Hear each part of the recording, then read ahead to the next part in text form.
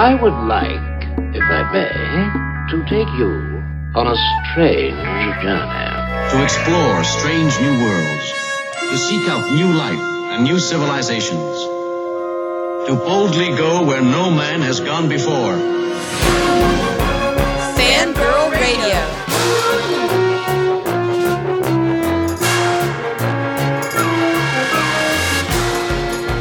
Mothers, lock up your sons. The fangirls are busting out all over.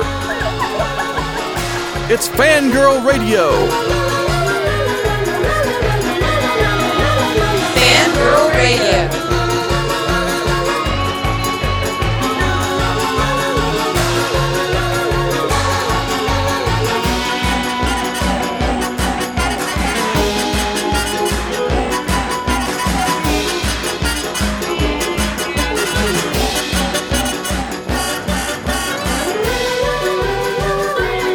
And now, here's the Fangirls on Jackalope Radio. Hey everybody, and welcome to the latest and greatest episode of the Fangirl Radio Show. I'm your host, Jessica Dwyer, and with me tonight, as always, is my co-hostess with Moses, Miss Rachel T. Moore. Well, good evening, Miss Jessica Dwyer. Hello. And we are this episode will be the episode before Valentine's Day. Ooh. Yes, the dreaded and loathed holiday of pink hearts and gooey love that so many people just adore.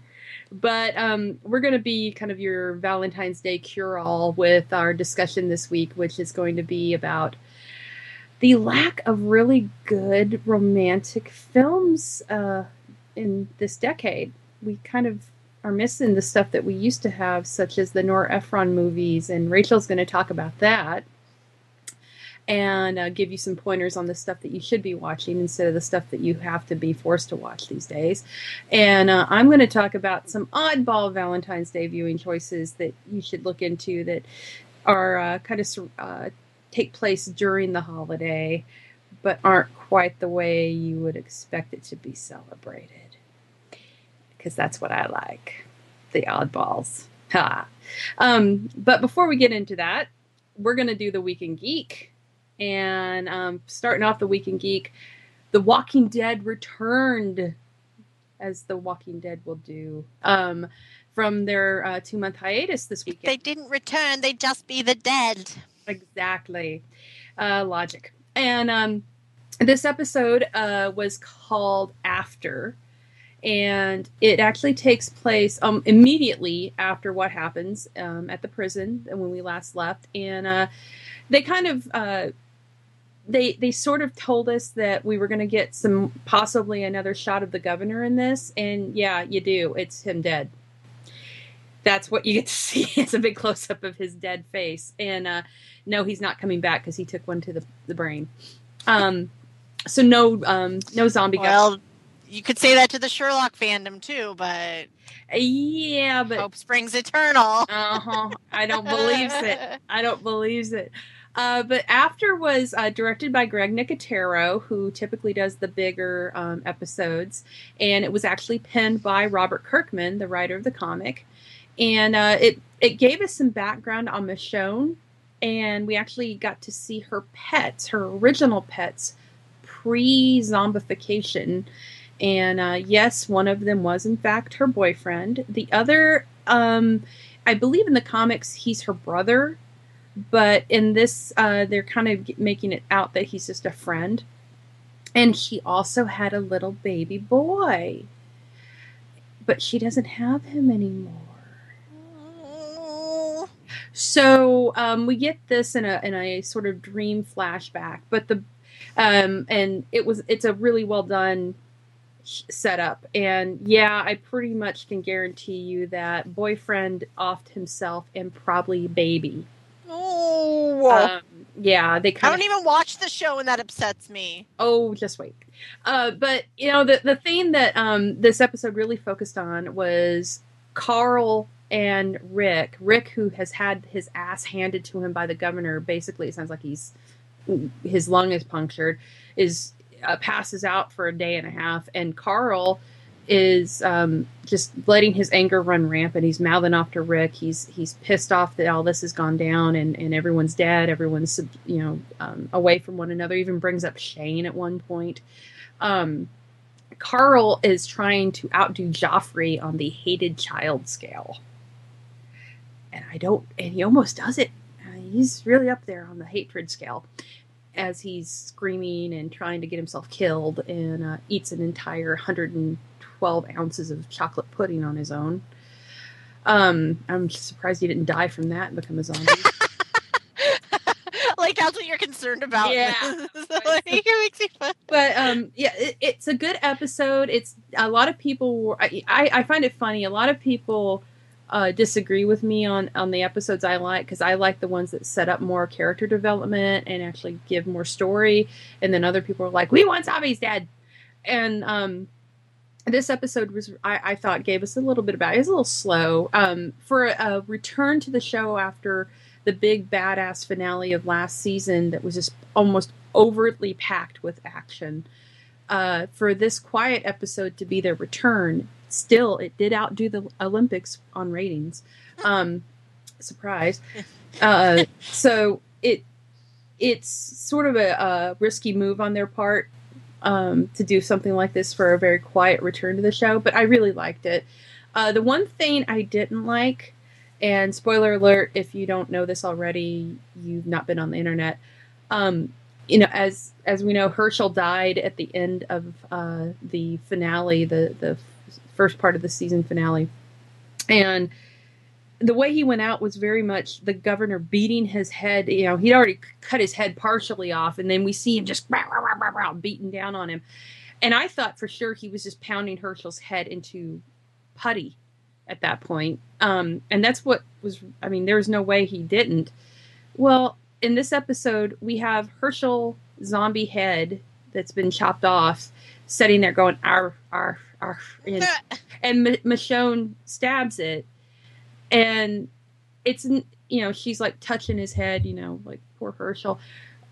That was overt, guys. Man, really, Herschel was a beloved character already, and people really took his death hard. But to do that, kind of adding on, is a little much.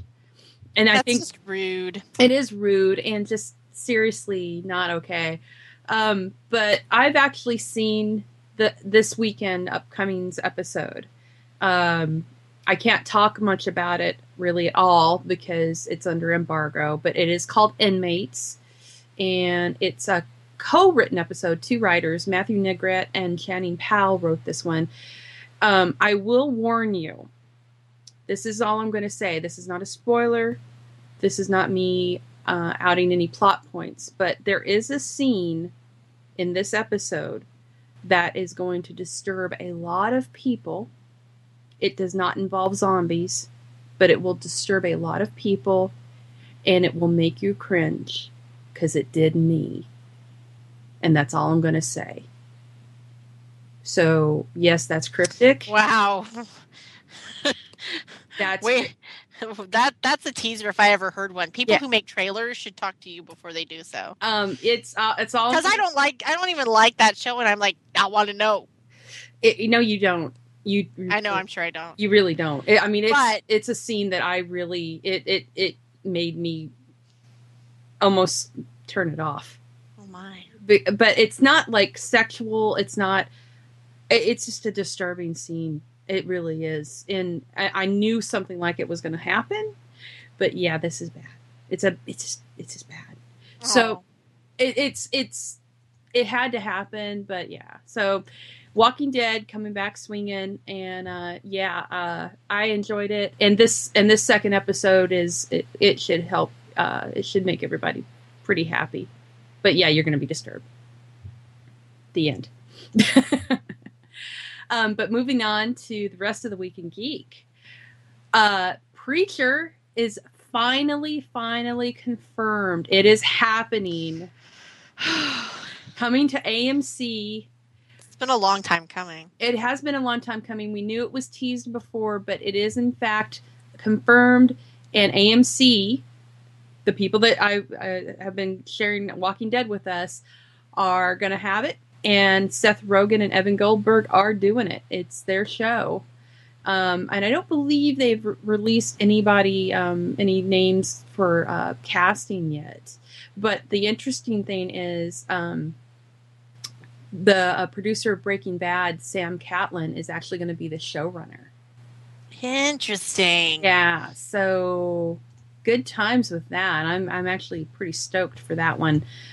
Even though, like Seth Rogen, I have a love-hate relationship with his work, but I think this he will do a fine job with. And when they have a guy that did Breaking Bad on as the showrunner that helped produce Breaking Bad, I'm sure the dark black comedy of Preacher will come to life on. Yeah, like that to me is a perfect combination, especially because Preacher is something that so easily could become banal and formulaic if you didn't have someone who got it. Right, and I know these guys are comic fans, so it should be. Yeah. I have a lot of faith in this, and if they do half the stuff that goes on in that comic book, my God, it's gonna be nuts. So also this week, poor Quentin Tarantino Part 2. It's been a rough month to be Quentin Tarantino. It's still a good month for anybody, but yeah, no, it keeps going. So apparently Tarantino, as we know, his soundtracks for his films are almost as good as the movies themselves. He knows his music. He is really, really spot on when it comes to soundtracks. Like the Django Unchained soundtrack is amazing. Just one of the best parts of that movie. Yeah, and also just all the stuff he's done in his previous work, like Pulp Fiction. Just the music he picks is just spot on. Well, we know that the Hateful Eight script was leaked. Well, on top of that, now the soundtrack that he put together to go along with the script that you can listen to while you're reading the script, really is how I guess he put this together, was leaked. And immediately people put together YouTube playlists of the music for you to listen to. And some of this stuff is great. Like he's got Ennio Morricone. He's got Johnny Kidd and the Pirates on there. Johnny Zorro. Johnny Cash is on there, of course. Just really good stuff. Muddy Waters. He has got an awesome soundtrack list for this. This. But it is out there now. People have already, like I said, put together a playlist on YouTube so you can listen to it in order. But I can't believe it. Apparently, this was leaked by someone who was close to the script leaking. So, yeah, good times for Quentin. We're never going to see that movie. No, because you piss off Quentin Tarantino and he just loses interest.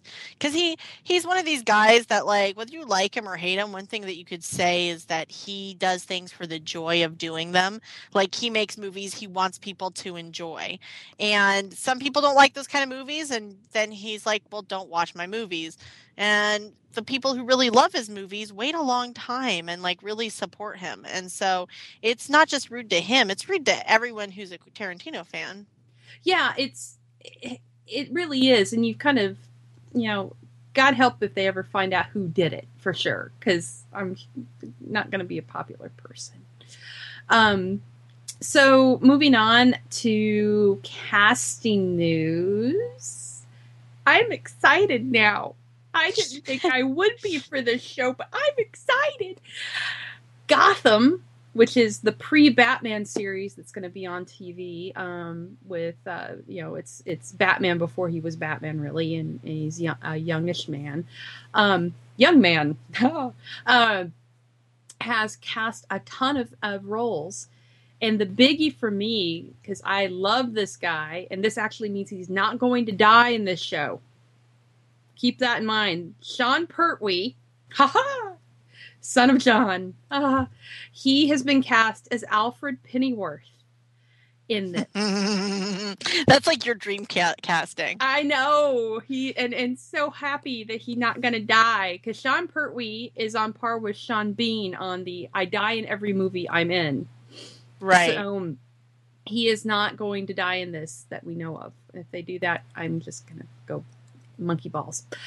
But he is going to be in this, and the description of the character for Alfred in this is a tough-as-nails ex-Marine from East London, which is awesome. They've made him the secret agent Alfred, which just makes me happy.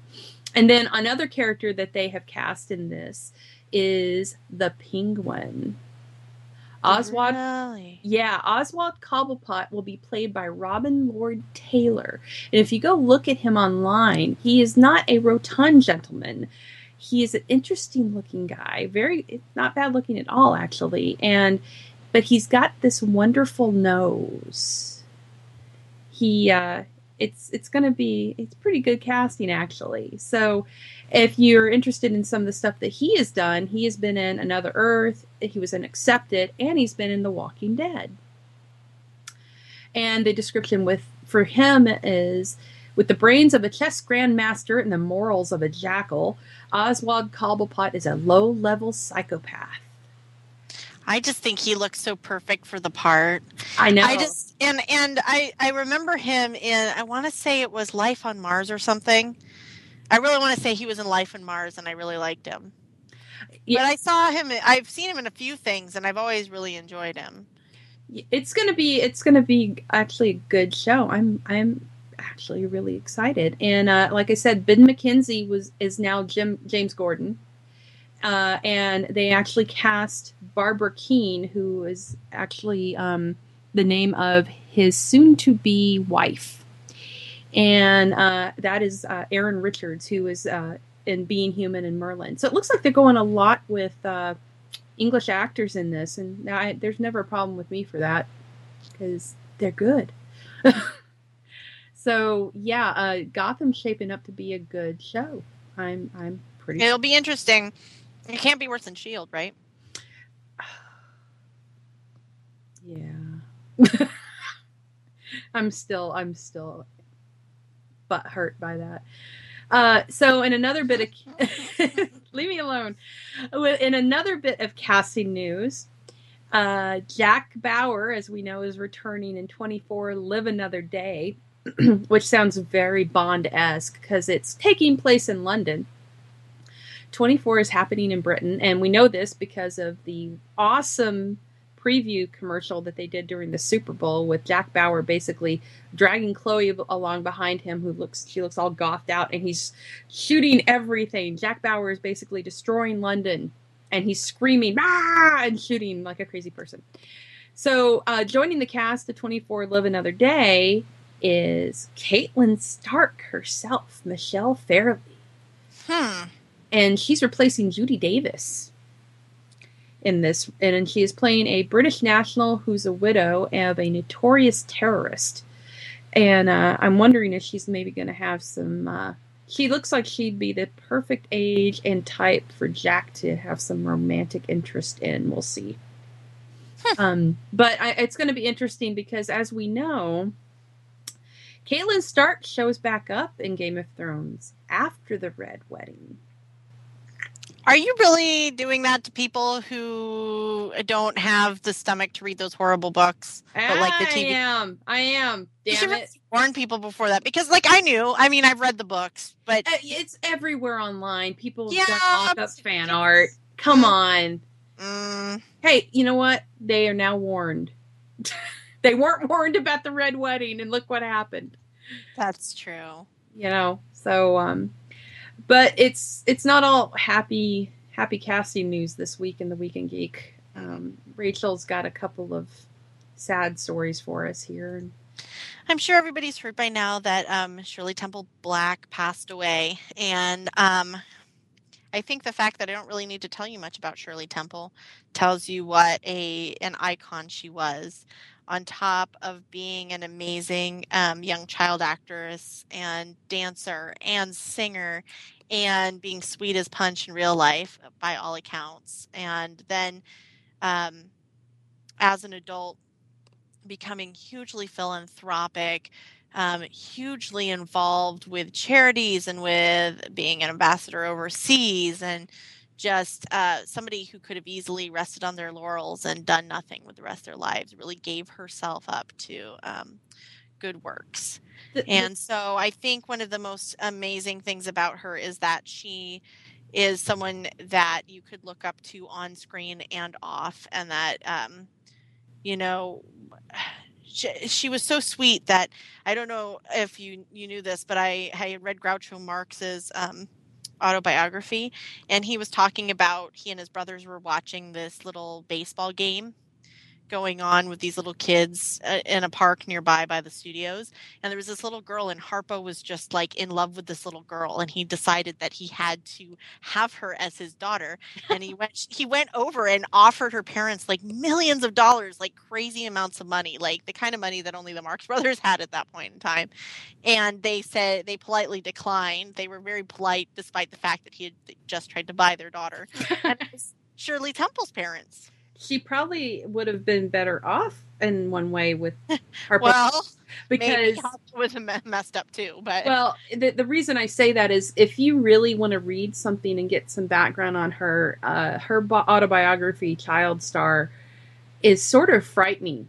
yeah, And some of the stuff that she went through as a young child actress, even back then in Hollywood. And well, especially back then because they didn't care that you were a child. right, and they got away with it because it was a lot more hidden in those days. You know, today we think back on the 20s and 30s and oh, it's such a wonderful time and look how not happy she was. No. Well, there's stuff that you don't think about, like a lot of those child actresses to have the cute little turned up noses. They had little plastic inserts Yeah. that went inside their nostrils. So the other thing is that, you know, the fact that she turned out as well as she did, considering that she was worked to the bone, that girl worked hard and she was good at what she did. Yeah, and on top, but and much like some of today's child actors, her parents squandered everything she owned. Yeah, absolutely. She earned every penny. I think she had like I want to say she had $3 million at one point, and she ended up with $40,000 or something at the end. Yeah. And so she decided no more, and went on to become an ambassador and basically a very well-adjusted person and a good role model for people. Yeah. So, I mean, it's inspiring in that you also don't have to take the hand that you're given. You know, at some point, I talk about this with people a lot, that at some point, no matter who you are, whether you're a good childhood or a bad childhood, you have to get over your childhood and decide who you want to be as a person. And Correct. She did that. Yeah, totally. She became what she wanted to be, and it's pretty amazing. And like I said, if you have a chance, read her autobiography. It's fascinating stuff and an insight that you don't normally get, and she's very honest. Absolutely. The other person that we lost actually just today This is very sad. is Sid Caesar, who is a comedian, a saxophonist. He acted, he performed, he was very talented as a musician, but he also worked, he's just one of those old school, hardest working men in Hollywood. He, gosh, what didn't he do? A lot of people, who don't watch a lot of classic movies, have still seen him in It's a Mad, Mad, Mad, Mad World. He did a lot of, I mean, he was in Airport. He was in Grease. And he did a lot of TV specials. He did a lot of guest appearances. He did a lot of cameos. He was just funny as hell. Like, Well, and one of the things that I will always remember him in, because it's one of my favorite Peter Sellers movies, is The Fiendish Plot of Dr. Fu Manchu. mm-hmm. I mean, he was in that. He's one of these guys that came up from, the stage and just, took over and kept working for a long time. He did a live show weekly that was an hour and a half, almost 2 hours long for, I want to say, years. Like he was born in 1922. Yeah, he was 92. He lived a very long and full life. He used to perform with Carl Reiner and Howard Morris, doing in this little trio that they had. I want to say that they were like the Haircuts or something. And he played with jazz greats and big bands. Just he did Your Show of Shows, and that's one of those things that doesn't get enough credit. He had the Sid Caesar show, which if you can get your hands on that, sometimes you can still find those at libraries around the nation on VHS or DVD. Watch the Sid Caesar show because and his that show launched like a ton of our most famous comic writers. Like I think Mel Brooks wrote for that. Carl Reiner. Everybody. I mean, Sid Caesar is one of those icons. He's right up there with like Bob Hope and Milton Berle. You know, we've lost all of these guys, but my God, look at the work they left. They're still influencing people. Like I was telling Rachel earlier, like on Facebook today, Doug Jones, who was a friend of our show, was talking about how he got a lot of his mannerisms in learning how to use physical comedy and things from Sid Caesar, watching him when he was growing up. Yeah, and I just do yourself a favor. If you like to laugh, oh my God, if you like, just seriously, you know, there are some old bits that you can look back and you go, okay, I get why that's a classic. He's very talented, but it's dated. His stuff, even though it's dated, it doesn't matter because it's still funny as hell. And you should do yourself a favor. Oh yeah, totally. You need to check his stuff out. And it's really a shame that we're losing so many of these guys, but it's still forever and a day. They're the icons of comedy, and they've influenced everyone that you know now. Absolutely. Well, now that we've brought the room down, those are people who lived really full, really wonderful lives, and so we celebrate them. You know, it's sad that they're gone, but you know that's what you can ask for in this life. And other things you can ask for are movies you've been waiting forever to start filming. You like my segue? You like my it's segue? Good. That was. Is it smooth? Yeah, that was real smooth. So the Avengers 2 Age of Ultron has started filming officially this week in South Africa. Finally. We have to still wait till 2015 for it. But 2014. How did that happen? I know. It'll probably get here before the next season of Sherlock. It probably will. It'll probably tie. The thing that I don't know if we talked about this on last week's episode, but they did a interesting bit of casting for this, and broke a lot of people's hearts with what they thought was going to be the way they were going to go with Agent Coulson, which I wish they had. Shield. But in an interesting bit of casting, Paul Bettany, who has been the voice of Jarvis in all of the Marvel movies up to this point, you know, the go-to AI for Tony Stark, is going to be Vision. Yes! I am so happy about this. Yes. I also am happy about this, not just for its own sake, which is pretty awesome, but also because it lets them do things with Agent Coulson other than just have the easy out of making him Vision. Yeah, but they aren't really doing anything. Yeah, well, not now, but maybe in the movie. No. It ain't gonna happen. You can keep wishing, Rach, but it ain't gonna happen. You don't believe in Agent Coulson anymore. I don't believe in Coulson anymore. Oh, sad. It's not Coulson's fault. But the rumor is, now everyone knows that Vision. A lot of people, when they picture Vision, they picture the red face, green and yellow costume. But the rumor is they're basing this on a different version of Vision that was in the comics as well, where he's all white. And if you, a tall, beautiful Paul Bettany with those sparkling, crazy blue eyes of his peeking out from entire white everything. Let's take a moment and drill a little for that, because that's going to happen.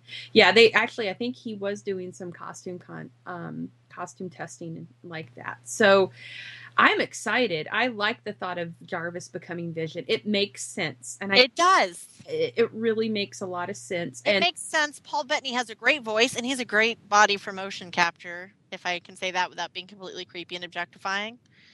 But he works hard in his body, so I think it should be okay. I've seen his body in person. It's not bad at all. I know. I'm sitting here looking at the picture of him and Dougie Jones that you brought me back.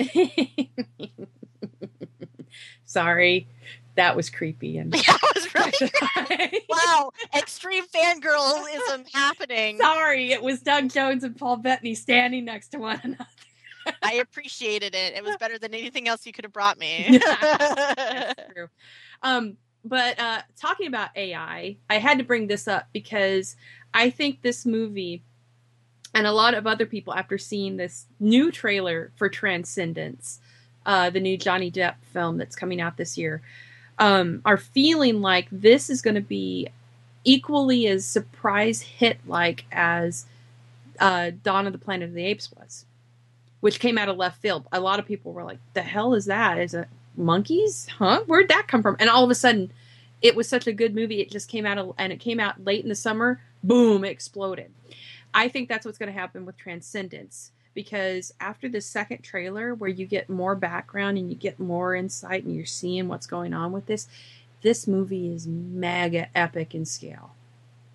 It's got the look and feel of Inception and just a dark sci-fi vibe to it, and just beautifully done.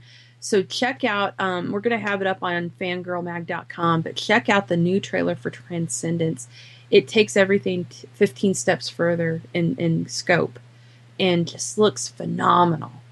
So I am really stoked about this flick. I'm excited about the movie. I'm excited that they're doing something that hasn't been done like a billion times before. Yeah, I mean, we've got a movie like Her, which touches upon the AI stuff. But it's very Spike Jonze, though, and you have to be the kind of person who likes that kind of person to connect with it. And so this has, I think, a broader appeal. Oh, yeah, and like I said, people are like, oh, it's a Johnny Depp movie. But it's not him being his... I don't even know how much actual screen time he's going to have. He actually does quite a bit of screen time in this, and it's more like a Ghost in the Machine kind of a thing as well. It just looks phenomenal and mind-blowing. Like, it's going to make you think kind of a film. Kind of the flip of that, I'm guessing. Terminator Genesis is happening. If you like it or not, you're going to get another Terminator movie. I'm John Connor. Yeah. Thank you, Rachel. I don't know where that came from. That came from Christian Bale. I'm John Connor. You don't remember that? I remember that. I with kind of blocked it. So Terminator Genesis is happening. It's going to flip to, I believe the way this movie is going is going to be how the original Terminator came to be. It's going to be an interesting thing. But Emilia Clarke right now is, in fact, I believe, playing Sarah Connor. So you've got Daenerys Targaryen playing Sarah Connor. Arnold's back. There's been worse people playing Sarah Connor. Yeah, no. I'm fine with Emilia Clarke playing her. I like Emilia. I like Emilia Clarke. I really do, too. And now, I like that she loves her character so much. Well, and she's taken a stand on that show in terms of stuff that I really like, too. You know. She got tired of something that was kept happening, and no more. So with this being the Genesis, though, it's interesting now they're going to have Kyle Reese in this movie. And as we know, Kyle Reese originally played by Michael Biehn, and then Anton Yelchin played him eerily well. He was like baby Michael Biehn in the last Terminator flick. But it's going to be interesting, and they have a couple of people up for the role now. The top two would be a gentleman by the name of Jay Courtney, who was in A Good Day to Die Hard, and Boyd Holbrook, who was in the, I believe it was Christian Bale flick, funnily enough, Out of the Furnace. And Out of the Furnace. It was at the theater for about, I think, a week. Huh. Yeah, it was in the theater for about a week. I'm a pretty hardcore Christian Bale fan, and I cannot remember that movie save my life. I wanted to go see it. It actually looks really good, and it had Christian Bale in it. Woody Harrelson was in it. Zoe Saldana was in it. How did I not see that, or did I see it and block it? I don't think you saw it. Okay. I wanted to go see it. I want to say that we would have seen it together. I would have went and saw it with you, but yeah. No one asked me. But yeah, so Kyle Reese is in Terminator Genisys, which I don't know how that's going to happen because he's from the future.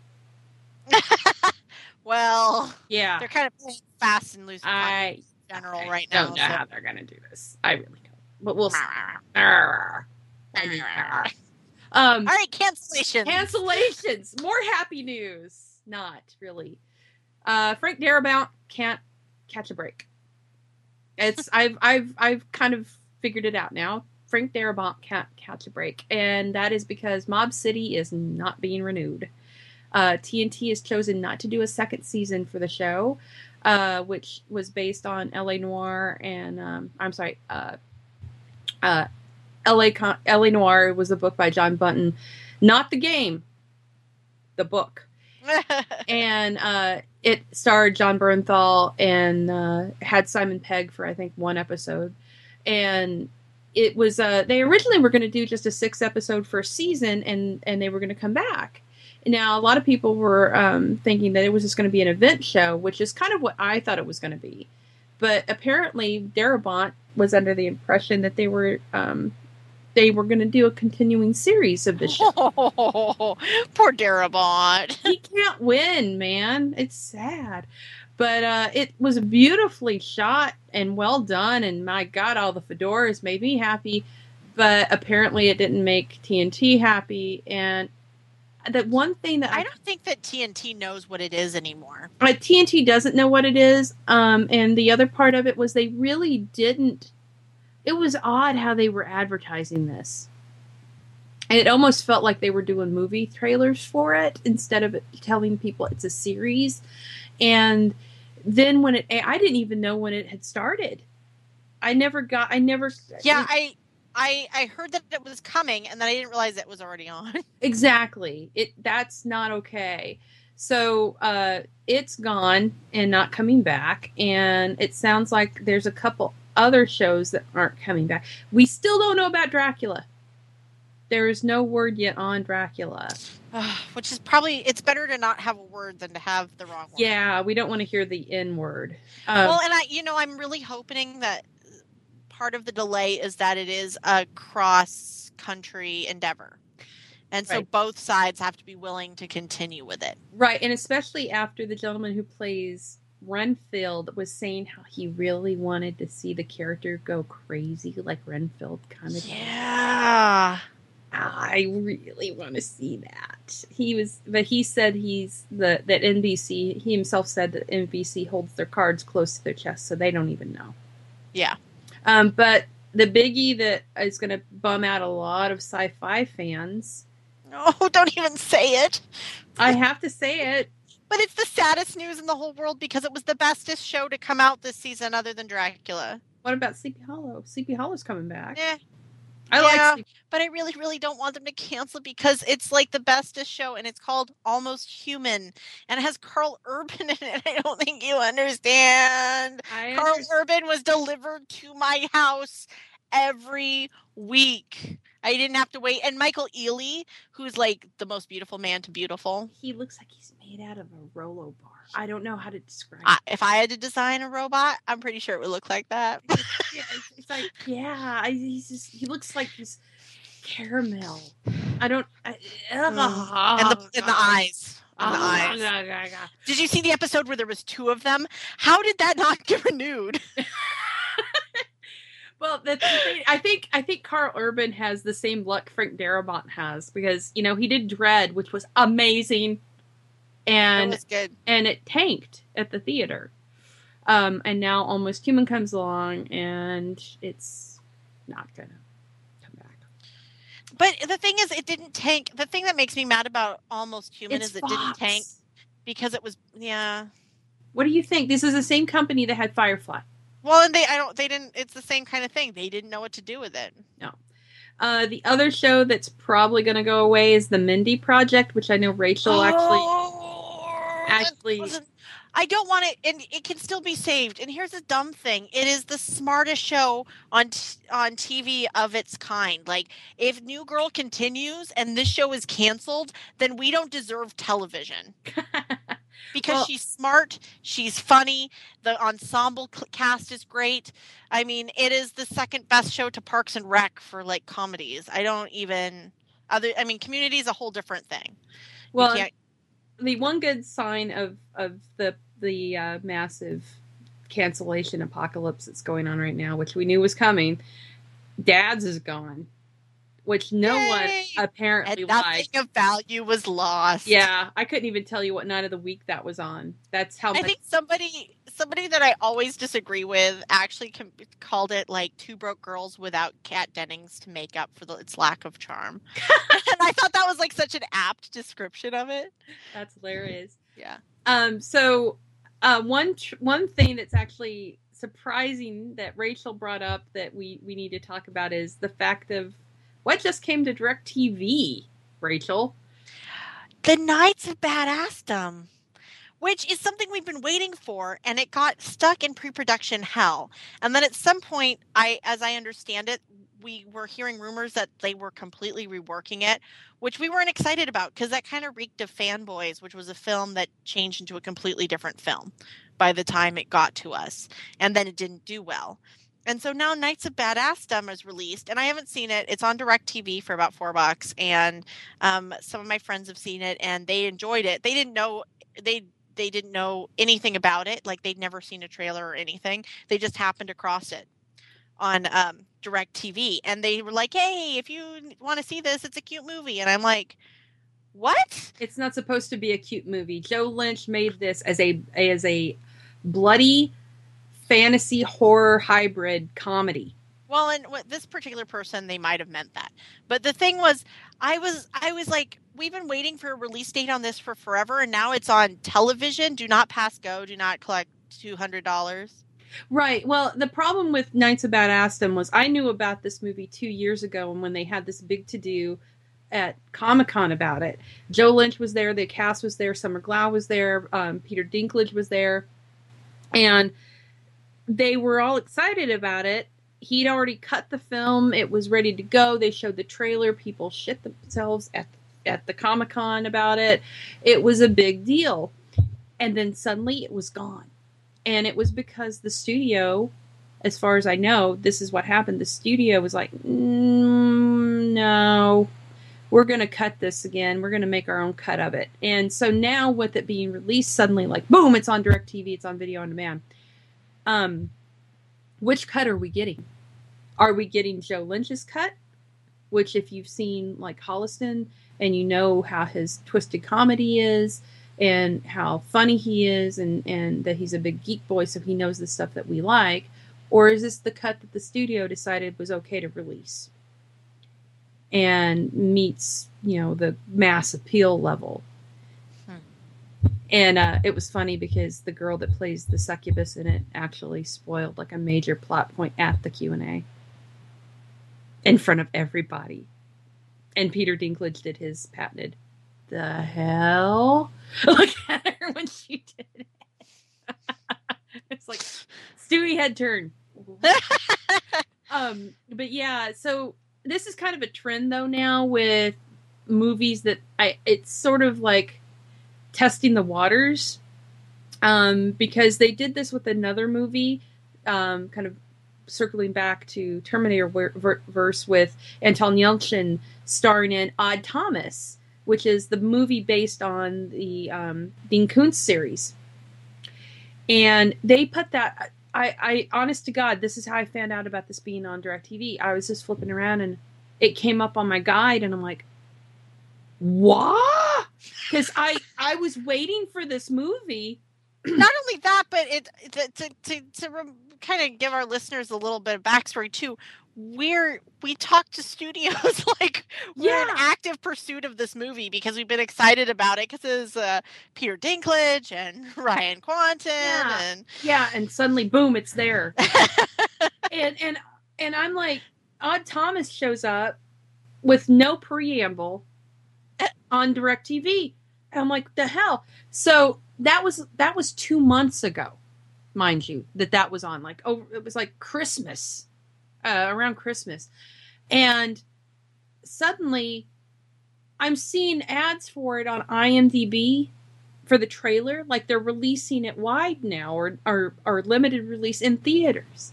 So it's like they're doing this thing now where they'll release these movies on DirecTV or on video on demand. And it's the same they did with Europa Report. Where they're pre-testing them. They're testing it, but they're still making money just testing it by making you watch it at home. Sure. And and people kind of do, they look at it like, I can spend as much for one ticket to see this with as many people as I want in my own home without having to drive to a movie, to a theater and blah, blah, blah. So this is where it comes into movie theaters are really pissed about this. Because where is the reasoning for people to go out when they can just stay home and watch these on video on demand? Right. Like, the only reason a lot of times for me to go to the movie theater is just because I'm impatient. Because I have a great at-home theater, and like between Amazon Prime and Crackle and all that, I don't wait for much, Right. And usually it's a pain in the butt because you have to plan around, you have to part, there's gas involved, and things aren't cheap anymore. Well, we just had that massive snowstorm. You and I were supposed to go see I, Frankenstein. And instead, we could have Skyped and watched a movie together. Easy peasy. Yeah. But now we don't get I, Frankenstein because it's gone. Yeah. Which sucks. But yeah, so this is what's going on now with Knights of Badassdom and Odd Thomas, which is now going into theaters. But now you can finally see Knights of Badassdom. Is it the Joe Lynch version? I don't know. I haven't really heard anything from him about this anywhere, if it's his cut or not. But at least you get to see Peter Dinklage being a mushroom-eating, stoned out of his mind, little knight of the realm, RPGing with a bunch of people. It's called LARPing. LARPing. Sorry, it's LARPing. It's LARPing. I'm sorry, I said RPG. No, it's okay. You've kindly cut out the part where I called almost human being human twice, so I guess I can probably... Yeah, you should be ashamed. Worst co-host ever. But on to our main discussion topic for tonight.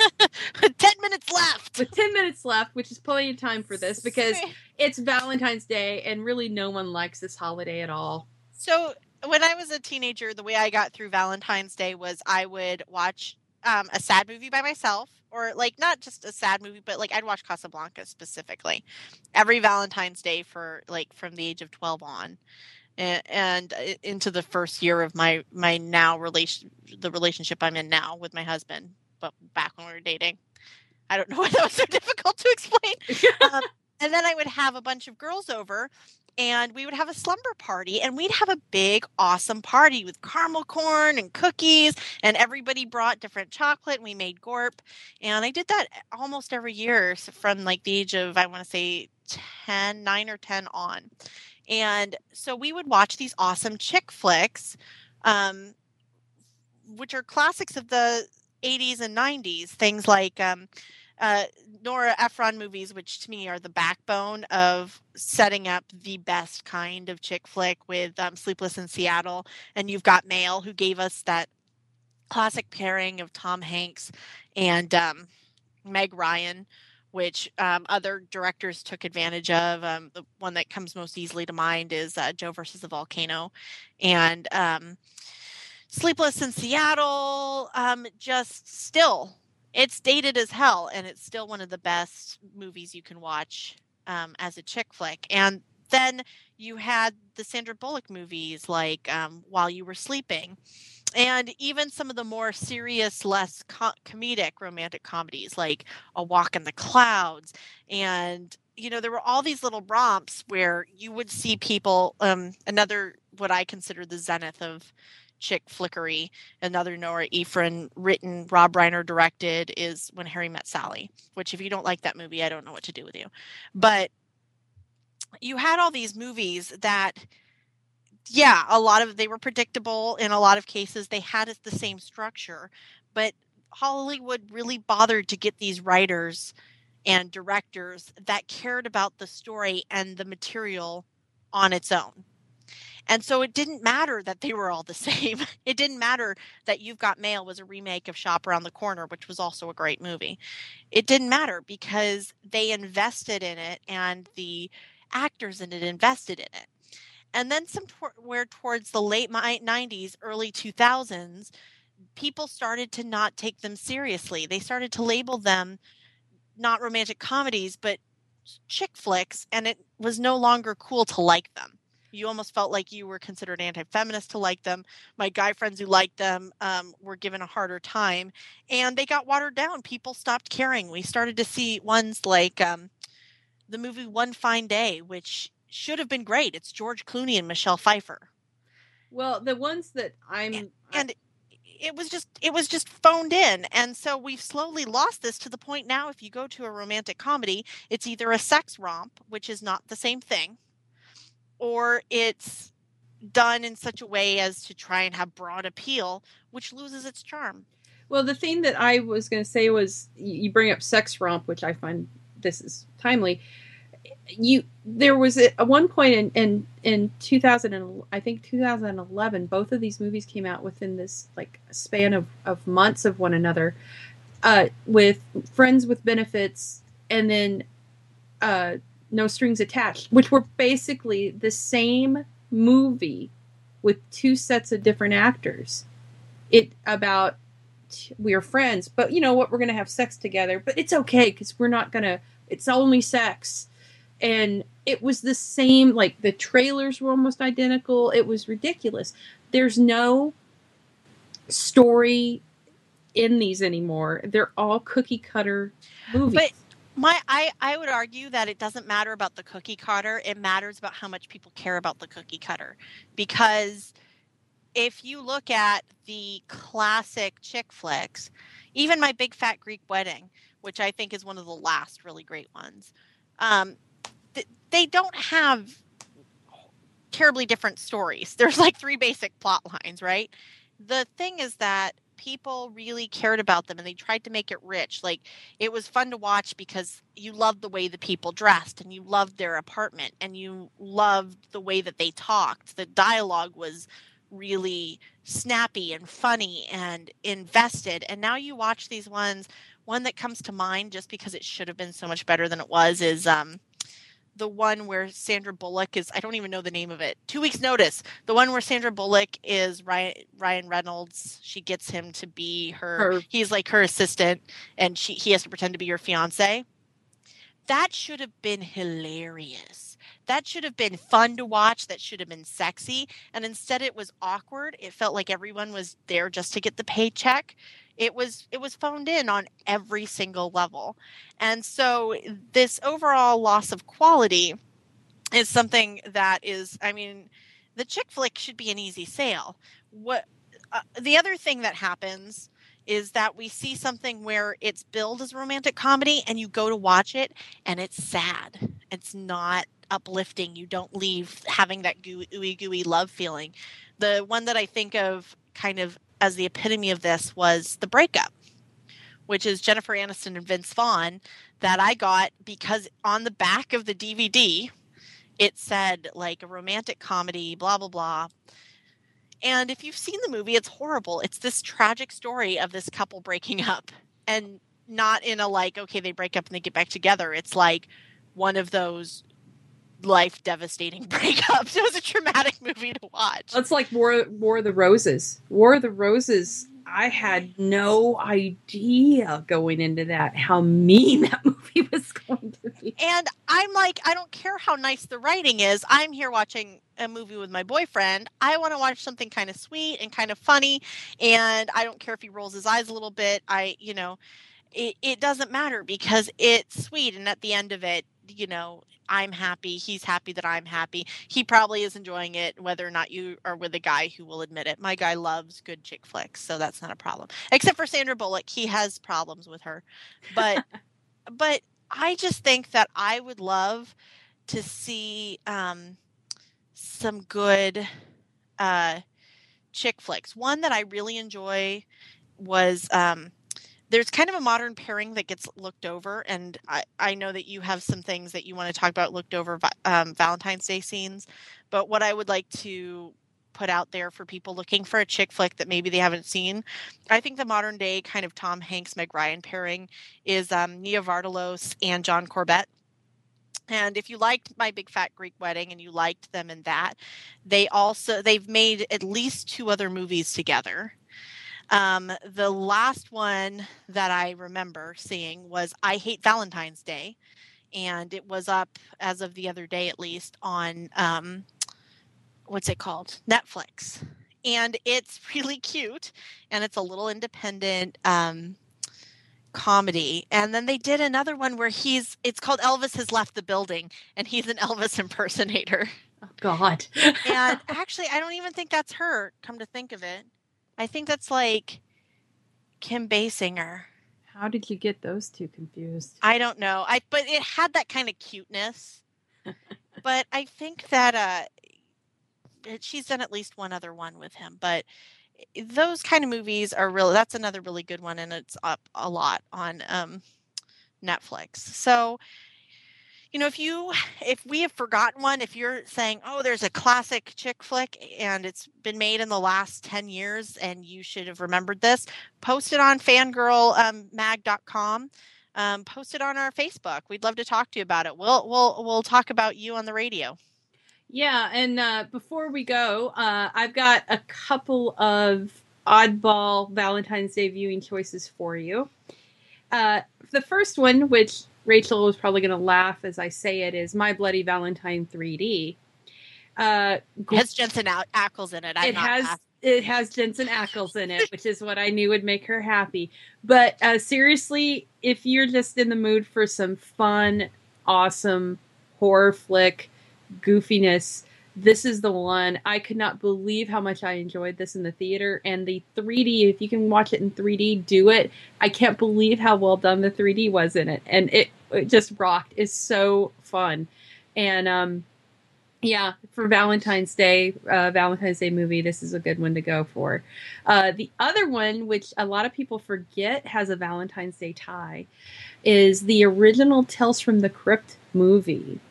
And funnily enough, my favorite part of this is the one that has the Valentine's tie-in, which is the story called Poetic Justice, and it stars Peter Cushing. And in this, 2 very snotty, rich neighbors are tired of their neighbor Arthur Grimsdyke, who is Peter Cushing, who has this little home, and he refurbishes the thrown away toys for children, and he has these dogs, and his wife is passed away.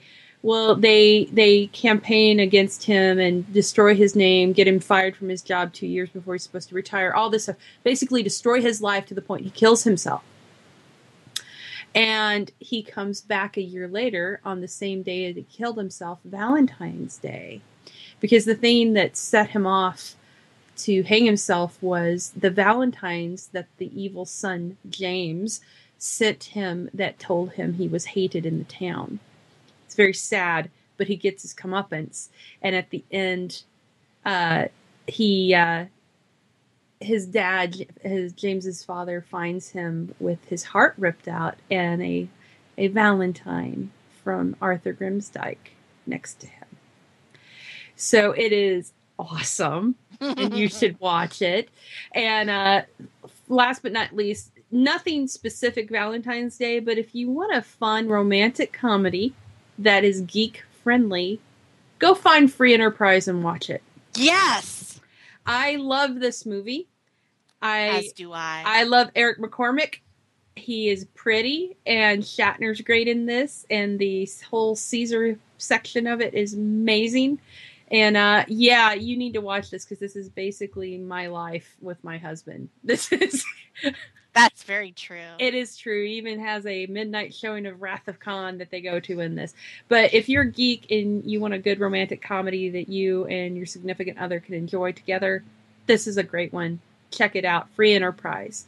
You can actually, I believe, get it on... it may be on Amazon. You can download it. I think it's on iTunes too. And if not, go find it and buy it. It's just worth buying. It really is. It really like is. it. It's a great movie. So I think that's it. I hope Valentine's Day finds you with someone or happy with yourself.